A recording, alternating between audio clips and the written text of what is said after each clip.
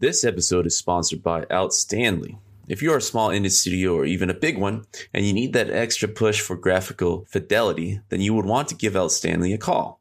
These guys can up your game, pun totally intended, for game-ready 2D or 3D assets, animations, and UI to make sure your imagination is completely realized.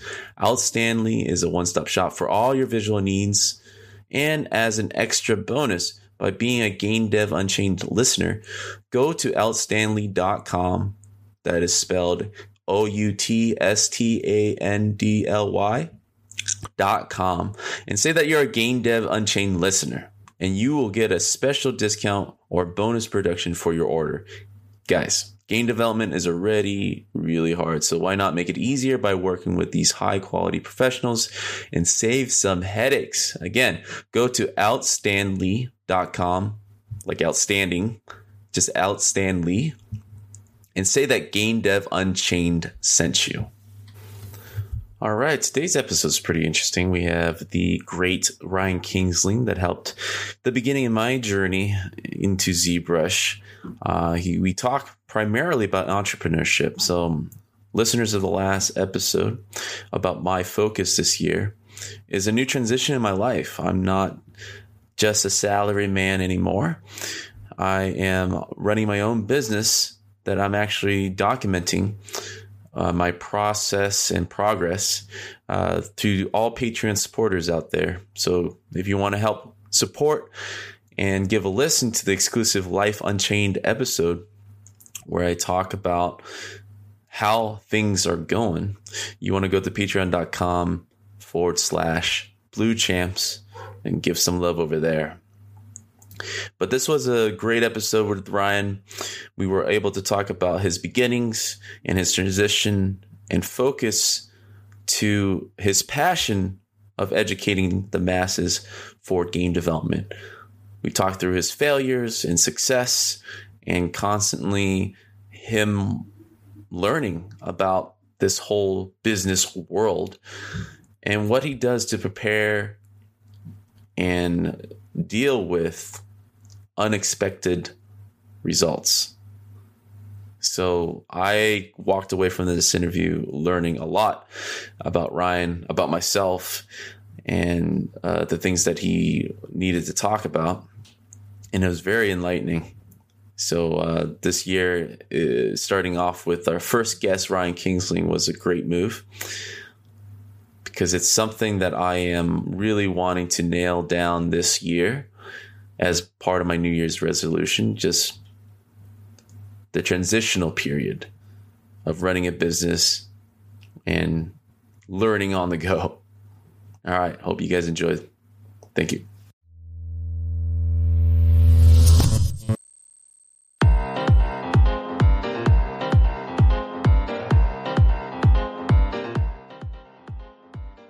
What's up, everybody? Oh my god, talk about technical difficulties. Finally can hear me. This is your host, Brandon Pham. Welcome to Game Dev Unchained, the #1 podcast about game development and the lifestyle thereof. And coming with me, a special guest that has been patiently waiting, Ryan Kingsling. So I'm going to unmute you real quick so that everybody can hear your lovely voice. And here we go. You are on. Awesome. Thanks. Glad to be here. Ryan, I've been a longtime fan. Thank you for welcoming me onto your podcast. This is the part of the podcast. Conversation. Of course. Before we go into too much detail, I kind of want to spend this part to let you introduce yourself to the audience out there of who you are, where you're from, and where you're heading.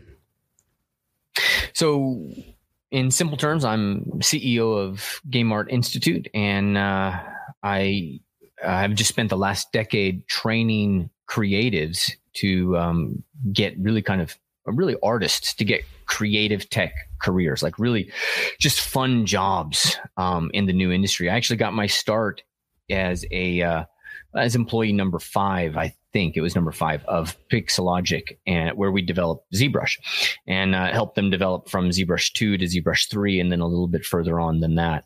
But in that process, I kind of learned my love for education, and just decided that once I left that was where I really wanted to make an impact in the world. And so I built ZBrush workshops. I built UArtsy, Visualarium. I built a lot of initiatives. Majority of them failed, largely burned to the ground of my own making.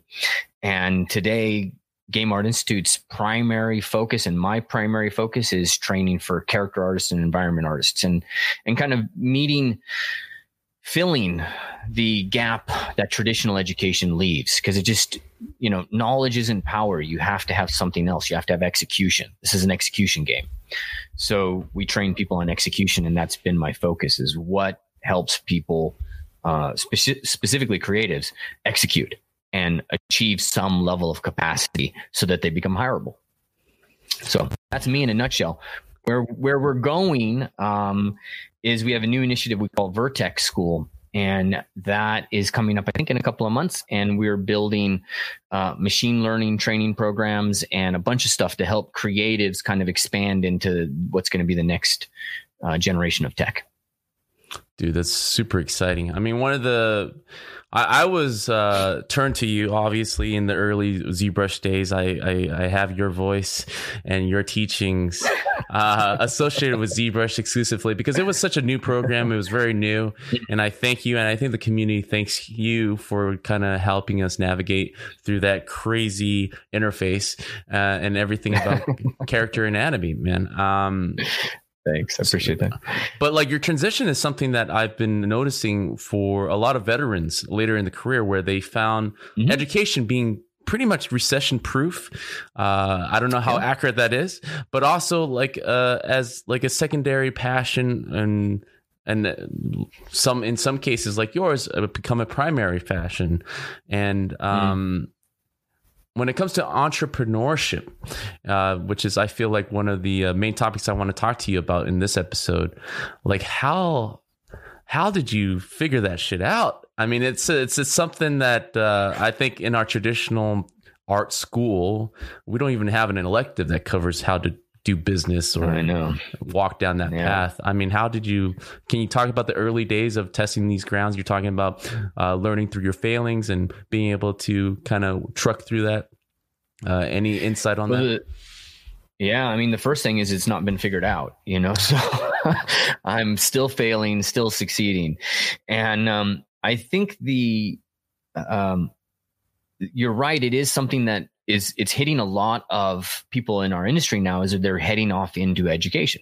And in many ways, it seems like that's the recession-proof approach. But once you get into business, you realize, business is business. It's been around forever. There's a whole physics to the way in which businesses operate. And that becomes its own thing. And it is not the same thing as being an artist. So you can quickly find yourself at odds with why you're doing it. And that's something that has to be kind of addressed. I got into business unintentionally.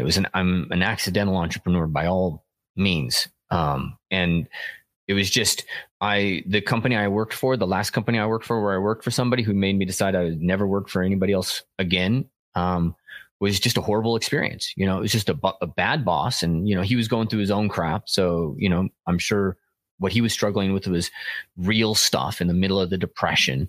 So all good there, but it was still a bad experience for me. And I, as a creative, realized how little control I had over my life and decided I was going to get control. I went off, I started freelancing, and I realized I was just, I was basically working the same hours plus more hours, drumming up work. And then my wife told me that she was pregnant, and that we were having a kid. And I was like, I got to level my game up. How do I do that? And this was in the beginning of internet marketing and all this stuff. And, Jeff Walker had this class called Product Launch Formula. And that class kind of opened me up to being, we didn't have this word back then, but an influencer who's launching classes and builds a business around that. And I had no idea what any of that meant. I just knew that I had some standing in the community and I had the capacity to teach. I loved it. And maybe somebody might actually take a class or two. And we started with my own classes. We just were like, we're just going to offer this out. And nobody else was doing it. So it just grew gangbusters. We trained thousands of people. We brought people into it. We had partners, all this kind of stuff. And then more people started to flood into it. And then people were able to do this on their own through Gumroad. And so, right around that time, that's when it became more real. It became more of a business because competition was there. And there was more options for people to do stuff. So we had to convince people to go with us or do things on their own. And, we had to figure this stuff out.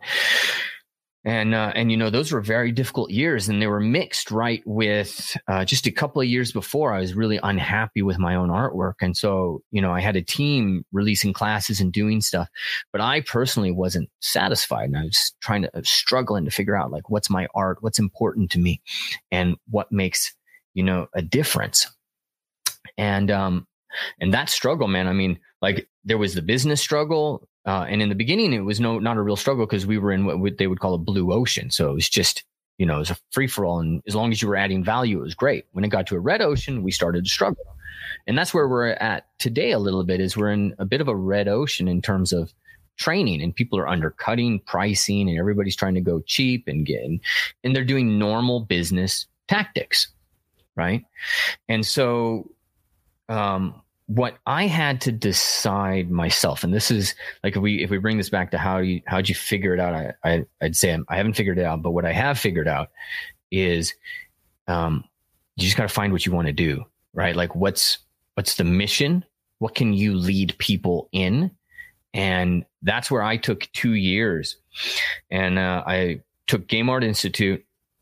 I was working with a partner and we severed the relationship. I had a bunch of other teachers. I severed those relationships and I focused on just what I wanted to do, which was basically get somebody a job. Mm-hmm. I wanted to find a path where it's like, you can take that guy. Let me grab some water. I had a class right before this, so I was talking nonstop. I wanted to find that guy that was like working at Starbucks, or the job I had, which was, a night restocker at Costco, and I mean, I've worked on an assembly line. I've worked in construction. I've worked in bookstores. I've worked as a pizza delivery guy. I've done all those jobs, and I wanted to find that guy and give him a path to a job so that, he goes from 20, 30,000, whatever this current job is, to 60,000, but not just that, but he's doing something that he loves that would have not been possible before. And that, in all honesty, I mean, traditional education is ill-equipped to prepare somebody for, I wanted to make that difference in the world. And we did. We built the boot camp. The boot camp is the primary vehicle for that. And that's the thing that I feel I can lead people. And that's the mission of my life. That's where I could stand up. I can be in here with this, in this meeting with you, because I'm very introverted. Even though I'm on camera and, I work on a persona and I project. If I don't have to do that kind of stuff, I don't. I like to just kind of be behind the scenes. But that mission of getting that person that job, that was the siren's call that led me to kind of get through all the other crap, I have to get through, which includes cash flow. That's something you got to think about in a business, is how much money do you have come in and how much I love to spend money. I'm an artist, it's like, I want this guy's tutorial. I want this thing. Let me buy it. Let me get it. Let me work with this person. Right. But I got to think, do we have the students? Is the cash flow coming in? And so there's these real business concerns. And the only way that I will invest myself, because I have to make tiny sacrifices, the only way I would invest myself is if it's a big enough it's a big enough call to my mission in life, which that is, because I now know what that is. I know I have one focus, getting somebody a job that would not have gotten a job before. Does that make sense? Oh yeah, that totally makes sense. I can definitely relate to that. Oh, my camera's all stuck. But the one thing that's really relative to what you're saying is like, I'm similar in that phase. I'm probably several phases back because you got your skin in the game longer than I have. But I feel like a lot of game developers that I do talk to have found themselves running or a business or going into business is because they had a horrible or multiple horrible experiences and then realizing how little control they've had. I mean, I know personally that's what I went through. Just I know you're based in Orange County. I grew up in Orange County as well. It's not a lot of Orange County jobs. So all the good jobs that I've ever had was always in San Francisco, LA, and that commute is insane. And just, going back and forth in that, I think we talked about this many times before, really showed how little control I had. And then, like you said, the onslaught of family really pushes you to grow up a bit. Really fast. And it's a very similar tale that many game developers have told me. And it seems like the only way to really challenge yourself and not get comfortable. And it's an insane journey for sure. It is. But it's also, if I can interrupt, it's a journey that all aspects have, because I know we as creatives tend to think of ourselves as like different because we're so far removed from other fields. But dentists have this, for example. My brother runs dentist office and they're basically artists. They're artists in their field, but yet they have to run a business. And so there's so many people who start companies because they're an expert in something, they're an artist in something, and they feel like they need more control, but you don't realize the cost of getting that control. And that's the conversation that you begin to have. It's a conversation I'm always having, because my preference would be I go to Bali and I go grab clay from the riverbank and go sculpt a bunch of naked figures. And that's it. Like, I would love to do that. But then what do my kids get for education? Probably crap, and it just goes from there. Yeah. The constant need of looking at the whole family and all your dependents and being able to spread that joy it's something that I'm taking from business and applying to my own life. Like a lot of the simple terms of income and expense starts to kind of spoil into other parts of your life. It's like, well, I mean, yes, it'll be great to do this, but at the same time, what am I spending to achieve that? And what do you have to give up? Exactly. Exactly. So in terms of self-education on the business side, I know there's a lot of trial by error that comes with this territory, but what kind of resources that you felt over the years have really helped you kind of forge this path for yourself, like books, mentor, or any type that you felt like, hey, these are tremendous resources for anyone that is out there going through this or thinking about doing this? These are the 5 main or 5 top 2 things that has helped me. Yeah. No, I'm glad you asked, because there's no shortage of consultants to help you do this. And consultants love to get paid, up front. They love to get paid in the middle. They love to get paid at the end of a project. They love to get paid, but do they deliver results? Do training programs deliver results? I have a business training program that I give, right? Does it deliver results? What is going to improve you and your capacity to be a creative and run your own business? And I mean, we've done everything. We started out, we spent $10,000 on this eMyth program in the early days, and we had a coach with us for a while. Then we spent God knows how much money on Tony Robbins and a coach there. And the thing that ultimately shifted me, and it took a while for the shift to affect, was actually a group called Wake Up Warrior. And they don't operate in the same way now.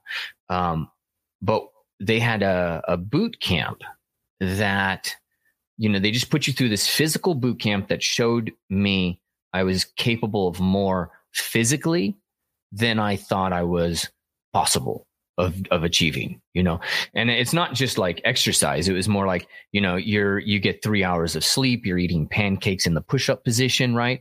Because it's like, it was a 36-hour event. And to give you an idea of it, one of the things was they wake us all up and somebody's behind. So now somebody's behind. So we're all getting punished as a group. And how do we get punished as a group? We just started eating breakfast. We got all the syrup on our pancakes. We're all ready to eat this. And what happens? You can't use your hands. Everybody's forced to get in a push-up position. Your plate is down in front of you and you have to down, take a bite, up, swallow that, down, take a bite, up, swallow that, right? And I got full beard and, I got syrup in my beard. I got all kinds of crap. And before, when they first said, you got to do this in this, I was like, you're out of your effing mind, man. I mean, like, I'm paying good money and you want me to do what? Like, I'm the master of my ship here, asshat. You don't tell me what to do. I mean, I'm not doing it. And I was like, no, I think I'm out, but nobody else left. So am I going to be the loser that leaves? And then there's the peer pressure. Yeah. Oh yeah. Everyone's actors. Then I'm like, yeah. Oh yeah. Right. That's what your money's going. I'm like, okay, we're doing it. And then in the middle of it, he's like, you guys are a bunch of pansies. If your kids were here, they'd be having fun doing this. And you guys are treating this like it's the end of the world and somebody's hurt your feelings. Your kids their face would be covered in gunk, and put your face in the syrup, cover that face up. Right. And he's yelling at us and screaming at us, but it all made sense. It's how you see these things. And so, that was an event that happened. But basically the point of that is, and I can only speak from a male perspective. I don't understand the female perspective very well. Try as I might. I have to admit my limitation there. And from a male perspective, you're a creative. You want to run a business. One of the biggest things that changed my life and helped me kind of get control over myself was pushing my limits physically. Physically doing something. So there was that. And then after that, I got a personal trainer and I went from 155 pounds to 175 pounds. And, 20 pounds of muscle is not easy to lock in. Like you gotta eat. I mean, I eat so much morning, noon and night and breakfast. I was just eating all the time, but that one event where I pushed myself physically and I achieved something physically that I didn't think was possible, that changed me. And so, for some people that could be CrossFit. Like you look at Seth Nash, who lost all that weight doing CrossFit, and, the quality of life and the conversation I had with him, it's just, it changes you when you as a guy realize that your body is capable of more than you thought. And you take some control over that, or at least when I started to take some control over that, that's when things really shifted for me. Does that make sense? Yeah. I mean, it's something I feel a lot of developers get too comfortable with, especially, I mentioned this many times in the podcast. We would feel like that at the AAA development level, those are the highest quality, and in most cases they are, but we forget that those are 5 to 8 year cycles. So the chances of them experimenting with new tools or finding new ways of doing things is very little. It's more like they're in the rhythm of things and they keep at it. And so when those artists or developers get out of that cycle, they are lost in a new world of up and coming artists, challenges, and it's just a whole different development cycle. So totally constantly pushing yourself and finding those growth moments is something I think really helps with being in business. And I like that little challenge that you had by not taking things too seriously all the time, because I find myself having that laser focus is great for certain things, but being able to constantly step back and look at the overall perspective. You mentioned family before. I find myself doing that a lot. I work from home mostly. And, by doing business, you just want to make sure you put it, all the hours in to make sure that you're getting the utmost results. But, we had to take a step back. So why are you doing this? To spend more time with your family, to enjoy life, right? And if your kid wants to play ball, those are moments that you should step outside of your little bubble and enjoy the advantages of being at home and all that. And that's something I have to constantly battle with and to understand and get with. I mean, how was that transition? You were mentioning, you started this journey with your first child about to come into the world. I'm assuming you have more children now since then. 2. Yeah, I got 2 now. 2 now. I tell people I started my business to have more time with my family, and that's like the biggest rookie mistake out there. Mm-hmm. That's like starting a family so you can have more alone time. Yeah. I mean, that doesn't work out quite that way. So I didn't know what I was getting myself into, and I didn't understand, the parameters of that. And so the way I deal with it now is just in cycles. So for example, right now I'm in a grind. I'm 12 hours a day, and I get about a 2 to 3 hour window with the kids. But as soon as they're asleep, I'm working. And so that's just the phase I'm in right now, because we're launching Vertex, and we're trying to get a handle on all the new tech. So for me, it's cycles, and I have that time with them in the evening. And then what I'm doing now is on Saturdays, I'm fairly religious about, let's grab the skateboards, let's get the bikes. And I have a mission of what I need to want to achieve with them, within range. I have to force them a little bit, because I got to play that daddy role. Like my son he's 6, and he would watch Scooby-Doo 26 hours out of 24. He's relentless on that. So he needs structure, and and I've got him skateboarding now. But I turn it into a challenge for myself. It's like, how do I teach this guy skateboarding? And how do I teach him these different things? And so it engages me, because now I'm like, okay, how do I chunk this? So I got to teach him about different things like step stand. And so I'm like, okay, I'm going to create a YouTube tutorial of teaching 6-year-olds skateboarding. Right. And I'm not going to do that anytime soon, but that's my motivation. It's like, I have this other side that's empowering my time with my kids. And so there's this multiple purposes to it, that empowers them, empowers me, and, creates a powerful moment. Cause ultimately it's my job that they learn to ride a bike and they skateboard, so I have to find a way to do that with all the other time. And it comes basically from giving that time a bit of a mission. And then, every Saturday, that's our time, together. Does that make sense? Definitely, man. It's something. I have a family of my own, and what I figured, going into business with my partner is not just me and my partner. All the other time I have to manage giving. I hate to say it like this, but it's a worker employer type of mentality with the family. Sometimes it's like, hey, all right, the kids have to learn this. All right, these are the things we got to learn and have fun with. Mm-hmm. All right, I got to spend time with the wife. All right, I got to foster that love mentality so we don't get a divorce. Totally. Yeah, it takes time. I mean, it takes time. Yeah. And overall, like, I think if I were to look back, I only started doing this just past year, so I've only been in the game for like 8 months, just spending full time on this. It's been such a fruitful 8 months. Was able to kind of coach my son's football team for the first time, stuff that I would never do during the day.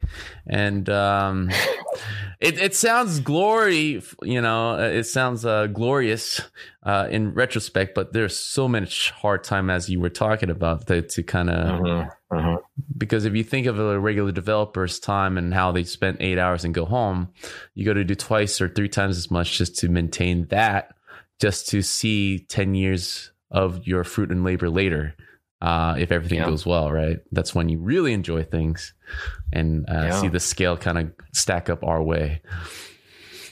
I've had teachers, because we've been doing this about 9 years, and so we've had, for the most part, we've had great relationships with teachers. If there's been any failing, it's been my failing of just being too busy and something that just the business did dumb, but we've had a couple of instances where we've had partners that just turned toxic, and one of them created his own school in the middle of me launching his class, and just kind of sidelined me.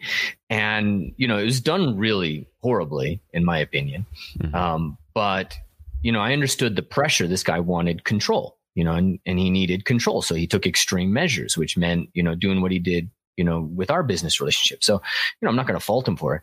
But at the end of the day, that school that he created, burned down, just like some of my other businesses, because, he thought you can go out there and you can do this and I'll get some control, but, he didn't realize the cost of that control.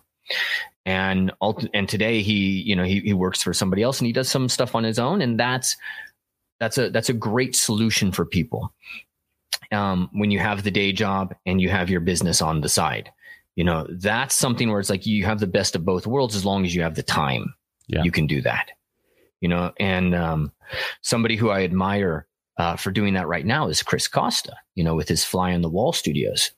And he's set up a really nice, it's structurally, I haven't talked to him in ages, but it's a beautiful system where it's like he has his day job and at night he just basically has an atelier where people look over his shoulders and as he works. I think it's great. That's a fantastic way to start. The problem happens is when you quit the day job and it's like, now I have to be a provider because you're a guy and a guy provides. That's like, there is miles of baggage around, what that means to be a provider. But it certainly means a certain amount of money every single month. Yep. And that becomes hard, at a certain point. I think that was one of the scariest steps to kind of wrap my head around, because being a salary man for so long, suddenly the checks have to come from yourself, or you have a big project that pays off for the next few months. It's a different type of thinking of how money is processed that I've never had any training or talking to. I didn't come from a family of wealth, so I didn't have like a bunch of mentors to talk to me about how money actually works. So I'm a lot of self-education on that part. But you're touching on a subject that is very important that I feel like a lot of entrepreneurship, they do cover a bit, but they stay really on the positive side. It's like, hey, you have that passion, you go for it. You have something that someone out there doesn't have a product for, and you're filling a need. But like the partnership, the relationship, and the turmoil of that, and going to business with friends and trusting family, and oh my God, if someone told me that, hey, going to business with a best friend or something actually will be a terrible thing, you better be prepared to say goodbye to that friendship if nothing works out, right? Yeah. Was that not friend prepared or the for business. That. Exactly. Would love to hear more about that side, because that's something that I'm learning by doing this. It's just like it's hard to grab a beer with a friend that like screwed you over recently, like the trust right there is not the same when something like that can happen, because it really tests a relationship. I always kind of compared it to like a second marriage. It's like everything, it's just fast forward 50 years with the worst possible conditions, and you're just stress testing what you guys are made of, basically. And would love to hear your thoughts about that. My wife and I went into partnership in the beginning, and that is one of the more painful things to experience. In fact, just yesterday, we reincorporated as a C Corp in Delaware, just because some investors, that's what they're requesting from us. And we exited my wife from the business. So all the shares just went to me, because it's too hard, like, we had to make a decision. What's the better relationship? And obviously the better relationship is husband-wife than business partner. I mean, that was just an ancillary thing. But that's hard to deal with. And, I think the primary thing that I look at now and that I like to help people understand is that as a creative, you're a business person, whatever, doesn't matter. You might be an employee, you might have your own company. Who cares? either way, in today's industry, when the half-life of a skill is probably 2 years now, maybe 3 if you're lucky, and you're having to reskill. If you are focused entirely on you as an artist and what you are a specialist in today, you will be out of a job in 5 years, hands down, guaranteed. I saw it. I experienced it. The whole world of digital sculpting that I helped, educate and I help, like, that world is still a very powerful, very thriving world, but it's much more competitive today. And so much of that has been moved to different geolocations that pay different salaries. And so that affects where I am here in California, in Laguna Beach, California, and you're Orange County. So, this place is insane, And so there's all these pressures and these things that kind of affect it. And I've spent a little bit of time today trying to educate my digital sculptors to the fact that they have to wake up to realize that there's a half-life to this skill. Like, digital sculpting will change. It will, and you got to be ready for what's next. It's still very viable. It's still lovely. It's if I have time to myself, I'm not spending that time, let's go in Substance Painter and do some stuff. I love Substance Painter, but if I have time to myself, I sculpt a face. Yeah. And because it's so, Ofer did such an amazing job of like making that a program that goes straight to your heart, and you love it. And he, God bless him. He spent, when I worked there at Pixelogic, he would call me at 12:30 at night, and he'd be working for another 3 hours after that call. I'd be asleep after that call, because I was like, this is crazy. And then he'd be in the office before I was in the office at 7:00. Right. So he gave his life to making this program that connects with people and changes their life. And, you get a sense of it in there. But all of these skills have a half-life, and we have to always be thinking about ourselves, not just as this specialist that somebody's going to trade time for dollars, but you got to think of yourself as a brand and a business. And how do you expand outside of that? And education is one part of that. So I like to tell all my boot campers, anybody who's in here, the worst case scenario for me is they get a job and they just grind on that job forever, because now they're under the thumb of somebody else. You got to build a brand, learn this skill, then go and teach other people this skill. And that's when you start teaching the community, you start engaging with the community.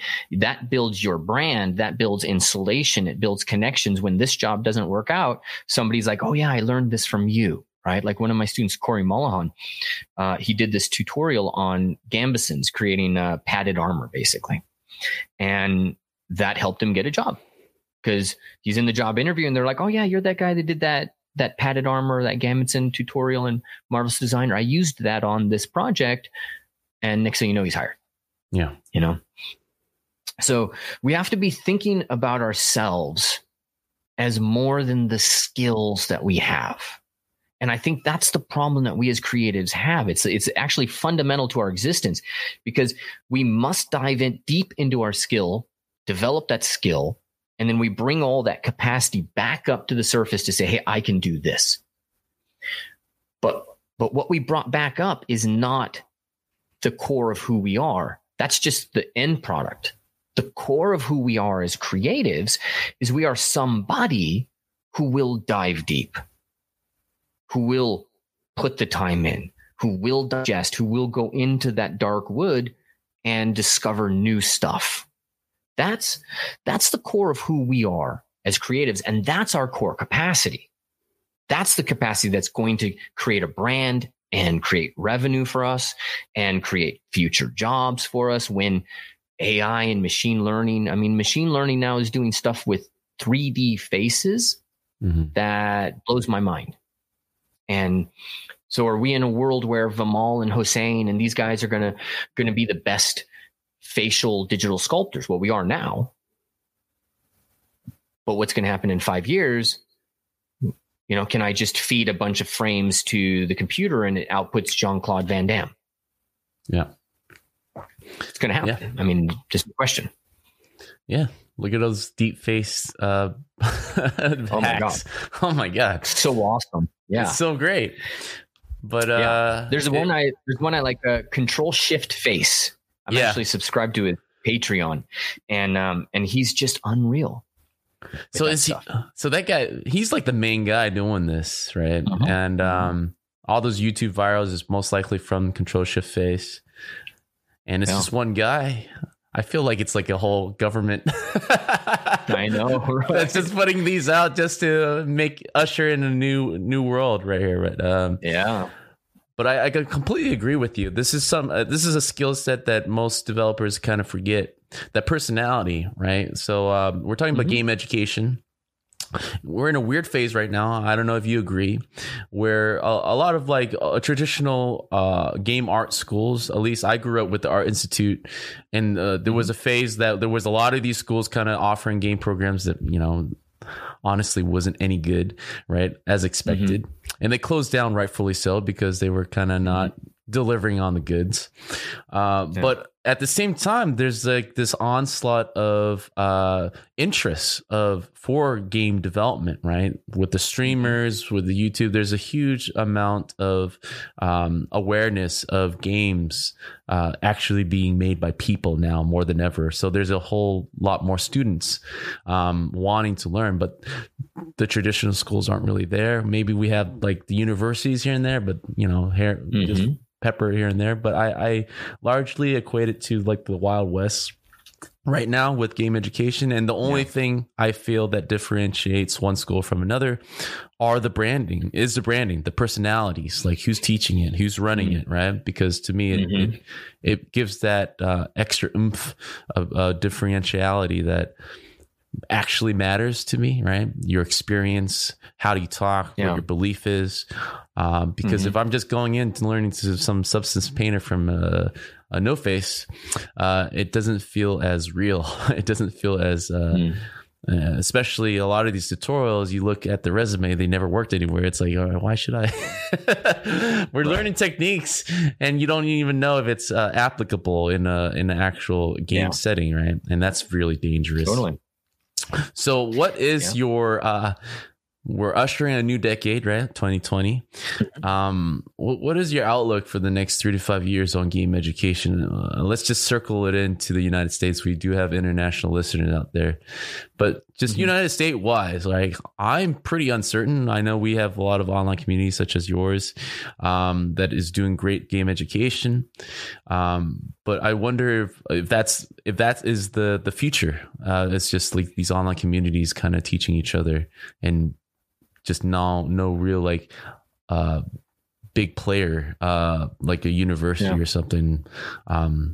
Because the only thing, just sorry to keep going off tangent, the only thing that I've heard that has been like the biggest thing in a university was offering a pro gamer scholarship at like USC or something. And that was making headlines before game development, right? So that's a whole different thing. This is really odd. I know. You tell people you work in games and they're like, oh yeah, didn't that guy make $1 million? And you're like, which one of my friends made $1 million? Shit. Right? Because like I remember the story when I was working at Noman. I remember the story of the artist who's like, he bought a Ferrari with his bonus from Blizzard. Man. And like, you know, so I'm like, who did that? And then it took a while and it was like, oh my God, that's right. They're talking about some Fortnite, some esports thing. Yeah. And so they just don't understand it. But that's the way it's been. And that's why this industry is so ill served by traditional education. And it's because, it's not their focus. Right. And it's so new. So I would say, and the reason, I mean, I saw some of this stuff coming up. I'd been training students for 9 years now. I saw that when I did, like, for example, when we built UArtsy, and we built it as like a class warehouse. And, you know, the goal was to build this out and offer a whole bunch of classes and give people a whole bunch of room to grow that would beat traditional education. And what I discovered was 50% of the people or more don't show up for classes. They just buy it. And that got under my skin. And because it wasn't about building a business that made revenue and, like that's not, I didn't get into business for that. Again, I was an accidental entrepreneur. I got into it for a mission. I wanted to make a difference. So when 50% of the people don't show up and they don't even turn in homework, they don't do anything, I was like, something's wrong here. I'm not happy. Somebody else would be happy with this system. And I'm sure there's you can build a beautiful school out of it and make a difference in the world, but I couldn't. And so, we shut that down and we looked for what the next path was. And the basic question I was trying to answer was what's going to help somebody get a job, keep a job, and, enjoy the job for an extended period of time. And what we landed on is kind of a simple framework, which is what we use in the boot camps. It's what I train by religiously today. And that's that number one, we have to remember that what we're doing is you're training for a job. There's somebody out there who wants to pay you. They don't need to. They want to pay you money to do this job. They want to intentionally, purposefully give you money so that you can survive, do something you love, and they want to do that. Why do they want to do that? They want to do that because somebody's going to pay them money to achieve something through a product or something like that, and they figured out how to make, this stuff work. It's a job. You've got to figure out what that person needs, right? And so the way we talk about it in the bootcamp is there's a graph, and it goes in 2 dimensions, okay? A normal XY graph. On one side, there's the breadth. There's the breadth of what you can achieve. So if we look at stylized characters, for example, you've got to be able to do a base, sculpt the hands, sculpt the head, sculpt clothing, do the low res. You got to do the texture, and you got to pose it. So those are the 8 phases, let's say. All right. So those are 8 things. You have to be able to do all of those to get a job in games, doing stylized work. Now, if you want to work at high res or you want to work at Blizzard, each one of those studios, you need to start to be able to do each stage better, right? Your block-in needs to be better, quicker. Your hands need to be better, quicker. If you want to work at Blizzard, you got to be top notch in all of those things. If you want to sculpt in miniatures, you actually only need to know 6 of those things. You only need to know block-in, hands, head, clothing, and really that's it. You got to know 4, let's say. So where do you want to work? What do you want to do? What's your North Star, as in your studio? So that's what I always ask people to do. Find out who your North Star is, because that's going to reverse engineer everything. And everybody always says, I want to work at Naughty Dog. Why do you want to work at Naughty Dog? Is it just a pissing contest? Or are you just trying to say, I'm doing this because I want to be the greatest? Well, how are you going to get there? Right? What's your focus? And how can we be intentional about developing ourselves as creatives, as, entrepreneurs, and as people who, are controlling our own destiny, and so I always ask, what's your North Star? So if you want to work at Blizzard, okay, well, here's the things that you got to do. You got to do these 8 things, and you got to do it this well. So when we talk about the next 3 years, it's basically fits within that framework. We got to know what are the things that people are going to be wanting within 3 years. So one of the things that's coming up now is artists should know some programming for the future. Yeah. Mm-hmm. It's something to learn, but it's not a pain. So learn Python, and there's plenty of free sources to teach that, but it's what we're starting to introduce now because we know that in the future artists are going to need it. They're going to need it to interface with machine learning programs, and they're going to need to become their own tech artists to some extent. So they got to do these 8 things plus 9. They got to learn some coding. Okay. Mm-hmm. Do they need to be able to code in machine language? Like, Ofer's the primary developer of ZBrush. And so he's like my primary source to understand programming. And he's crazy. Like what he achieves is, out of this world. So there's parts of ZBrush that, as I understand it, are machine coded. Like he's writing in machine language, which is the language other programs are compiled down into. And he is subverting certain Windows management routines so that they operate better for his program. And, all of these things he's doing. Do you need to be able to do all of that stuff? No. No, you don't need to be a software engineer who's dealing with databases. You need to be somebody, who knows a certain level of coding to get to a certain point. And so if there's one shift that I see coming, I do think, and I train my artists on this all the time, proceduralism is key. You have to keep proceduralism in your pocket, because proceduralism is the gateway to machine learning. Machine learning is the gateway to actual artificial intelligence. So this pathway will happen no matter what, because the efficiencies are too great. The companies will do it. Like if you've seen, was it Promethean AI? Have you seen that? I heard of it. Yeah.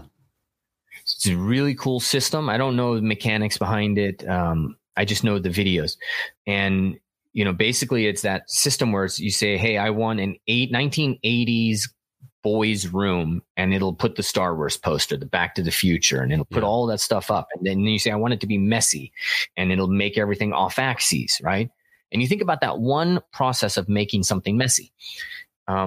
Making something messy is a procedural process. What is messy? Messy is simply a certain amount of things off axes with a certain variance. This is procedural, right? So if I was to go in and make a room messy, a 3D room messy, I would do a series of procedural things I can train a computer to do. That kind of stuff is going to just become automated. Yeah. It's going to take some time. So what we have to be thinking about is, number one, where do I want to work? What do they need? What are their needs? And I need to first off get my foot in the door. So if I'm in the industry already, that's a different question. But if I'm looking at this and I'm like, hey, I want to be a game artist. I love what these guys are talking about here. I love what Brendan's talking about here in this podcast and all these things, these people that you bring on. And I'm looking at this and I'm like, I want to be one of these people. Well, training for the job is different than doing the job, is what I tell my people. Yeah. Because the first thing you have to do is you have to attract somebody's attention. That's it. Whatever attracts attention, that's what you got to do. You got to be the shiny object. Then you got to worry about keeping your job. That's different. The first thing is, what do I do that attracts attention and help somebody see that, I'm a job candidate. I have capacity. That's it. Just focus on that and don't get too caught up on all the crazy stuff that's coming. Because there's going to be time, I think. And there's difficulties. And I mean, I know plenty of people that have been phased out of the technology.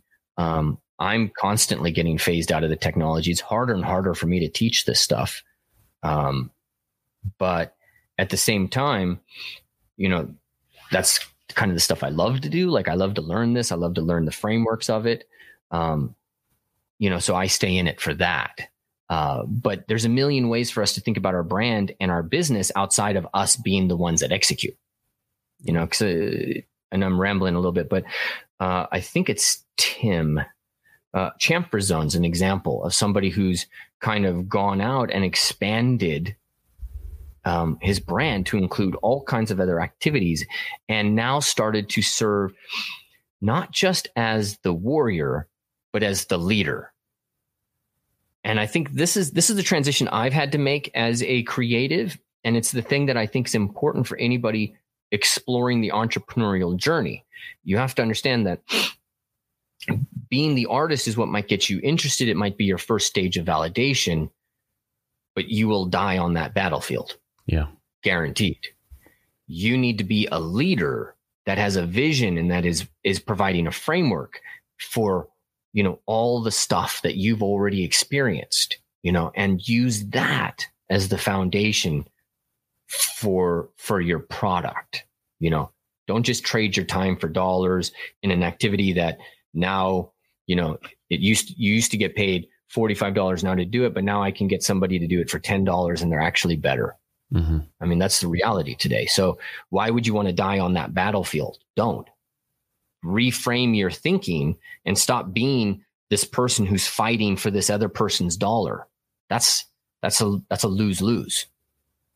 Elevate yourself, elevate your vision of yourself, and try to find a way that you can become a leader for this problem. And that's what I've been struggling to do, because it's really hard to transition from artist to leader. Like, I'm reading this book, which I never expected to like. It's called Bury My Heart in Conference Room B.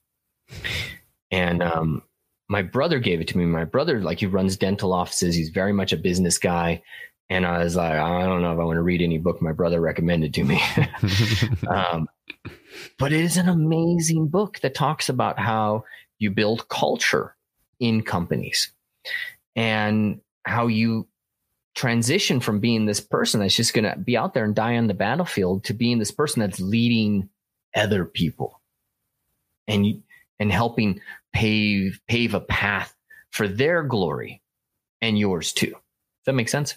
Yeah, I mean, it totally makes sense. You're talking about you're going your utmost ability, and we were talking about at the very beginning, you only have a limited amount of time for your output, and the best way to do that is to 2x, 3x it by involving other people. That's where the partnership kind of thing, the danger of that.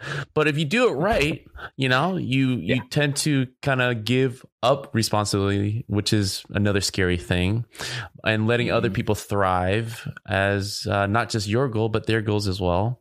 And it's something, it's phases, man. I wish this was more part of and what you are doing is a great service to a lot of game developers out there, part of our game education. Because the 4 to 5 year thing is real. You get outdated really quick.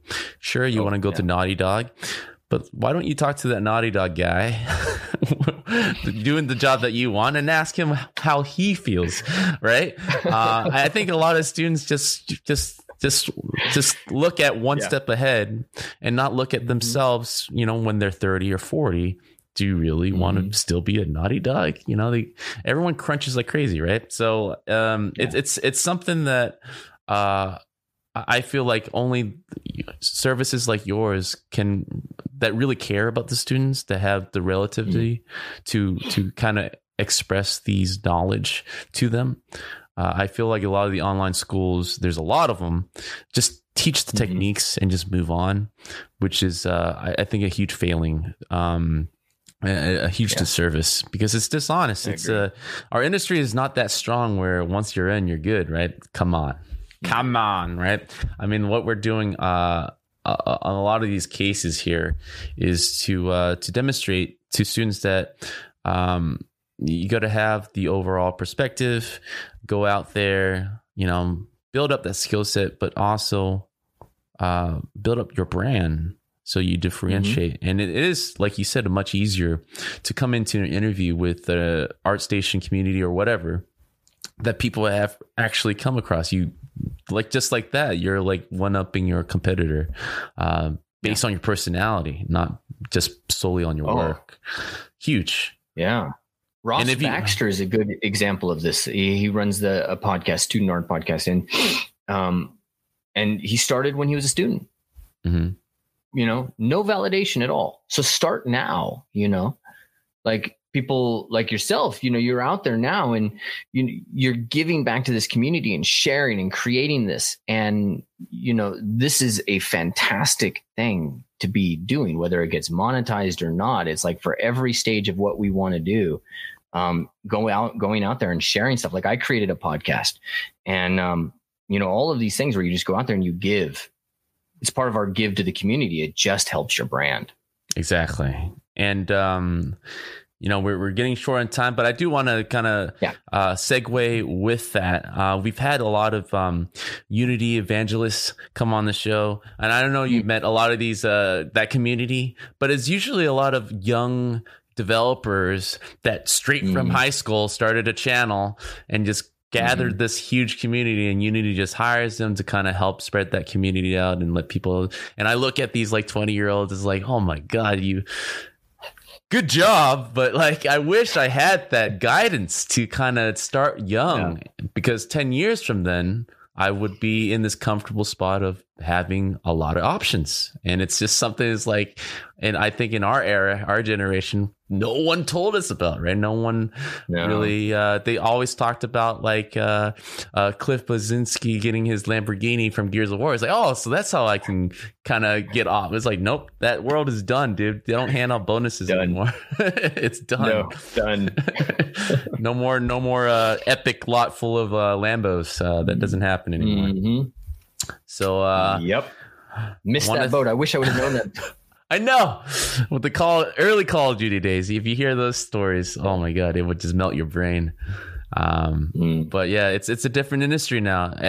And I think it's always falls back to not just games, right? Any industry, to be really to future proof, you just got to really concentrate on yourself. Brand yourself. Mm-hmm. Don't be part of just another company. Don't strive to just be a part of another company's branding, right? If anything, just help yourself. And no matter what happens, the changing tides or whatever, you'll be relevant, which is one of the main points, right? So, Ryan, I want to thank you for doing an hour of podcasting. My camera, I believe, it's just hiccuping the whole time. There you go. But thank you for your patience. And this is the part where I hand the mic over to you to promote, shout out, give attention to anything that you want to. So go for it. Awesome. Yeah, no, if the primary thing that we do now that I could tell people about is to head over to GameArtInstitute.com. And we actually have the character artist and the environment artist. These are the two areas where we put an enormous amount of love in. These meet twice a week. And we focus on building a portfolio and grinding through the process as much as possible. So that's the thing I'm most proud of. And we just started an immersive, which is I think it's 16 weeks, 5 days a week program for game artists. That's going to go through this whole, we're just going to cover everything. And it's an alternative to traditional education to get you into it faster, cheaper, with the same skill set, so that you graduate, you're a job candidate for the same job as some other school that's going to take you 4 years and charge you, at this point, 10 to 20 times the amount of what Game Art Institute would, So my focus is training game artists and giving them the tools. It's been my focus for 3 years. So just come visit me at GameArtInstitute.com and apply for an interview. Awesome. So for everyone that's listening, watching, just check out the description links and go to Game Art Institute. I want to thank you, Ryan, for coming on the show, but thank you for starting me on the journey of ZBrush. I am dead serious. The first tutorial I got onto was yours, and awesome. It helped me in a huge way. And as you guys can tell, tremendous educator, tremendous speaker, very motivational, and it's talking about real shit, man. So I want to thank you, Ryan, for coming on. Absolutely. And thank you. We gotta link up sometime. I'm throwing it out there. Sounds great. All right. So thank you. Sunsets are great from here. So sunsets and wine, bring the family. All right. Cool. Thanks a lot, man. All right. See ya.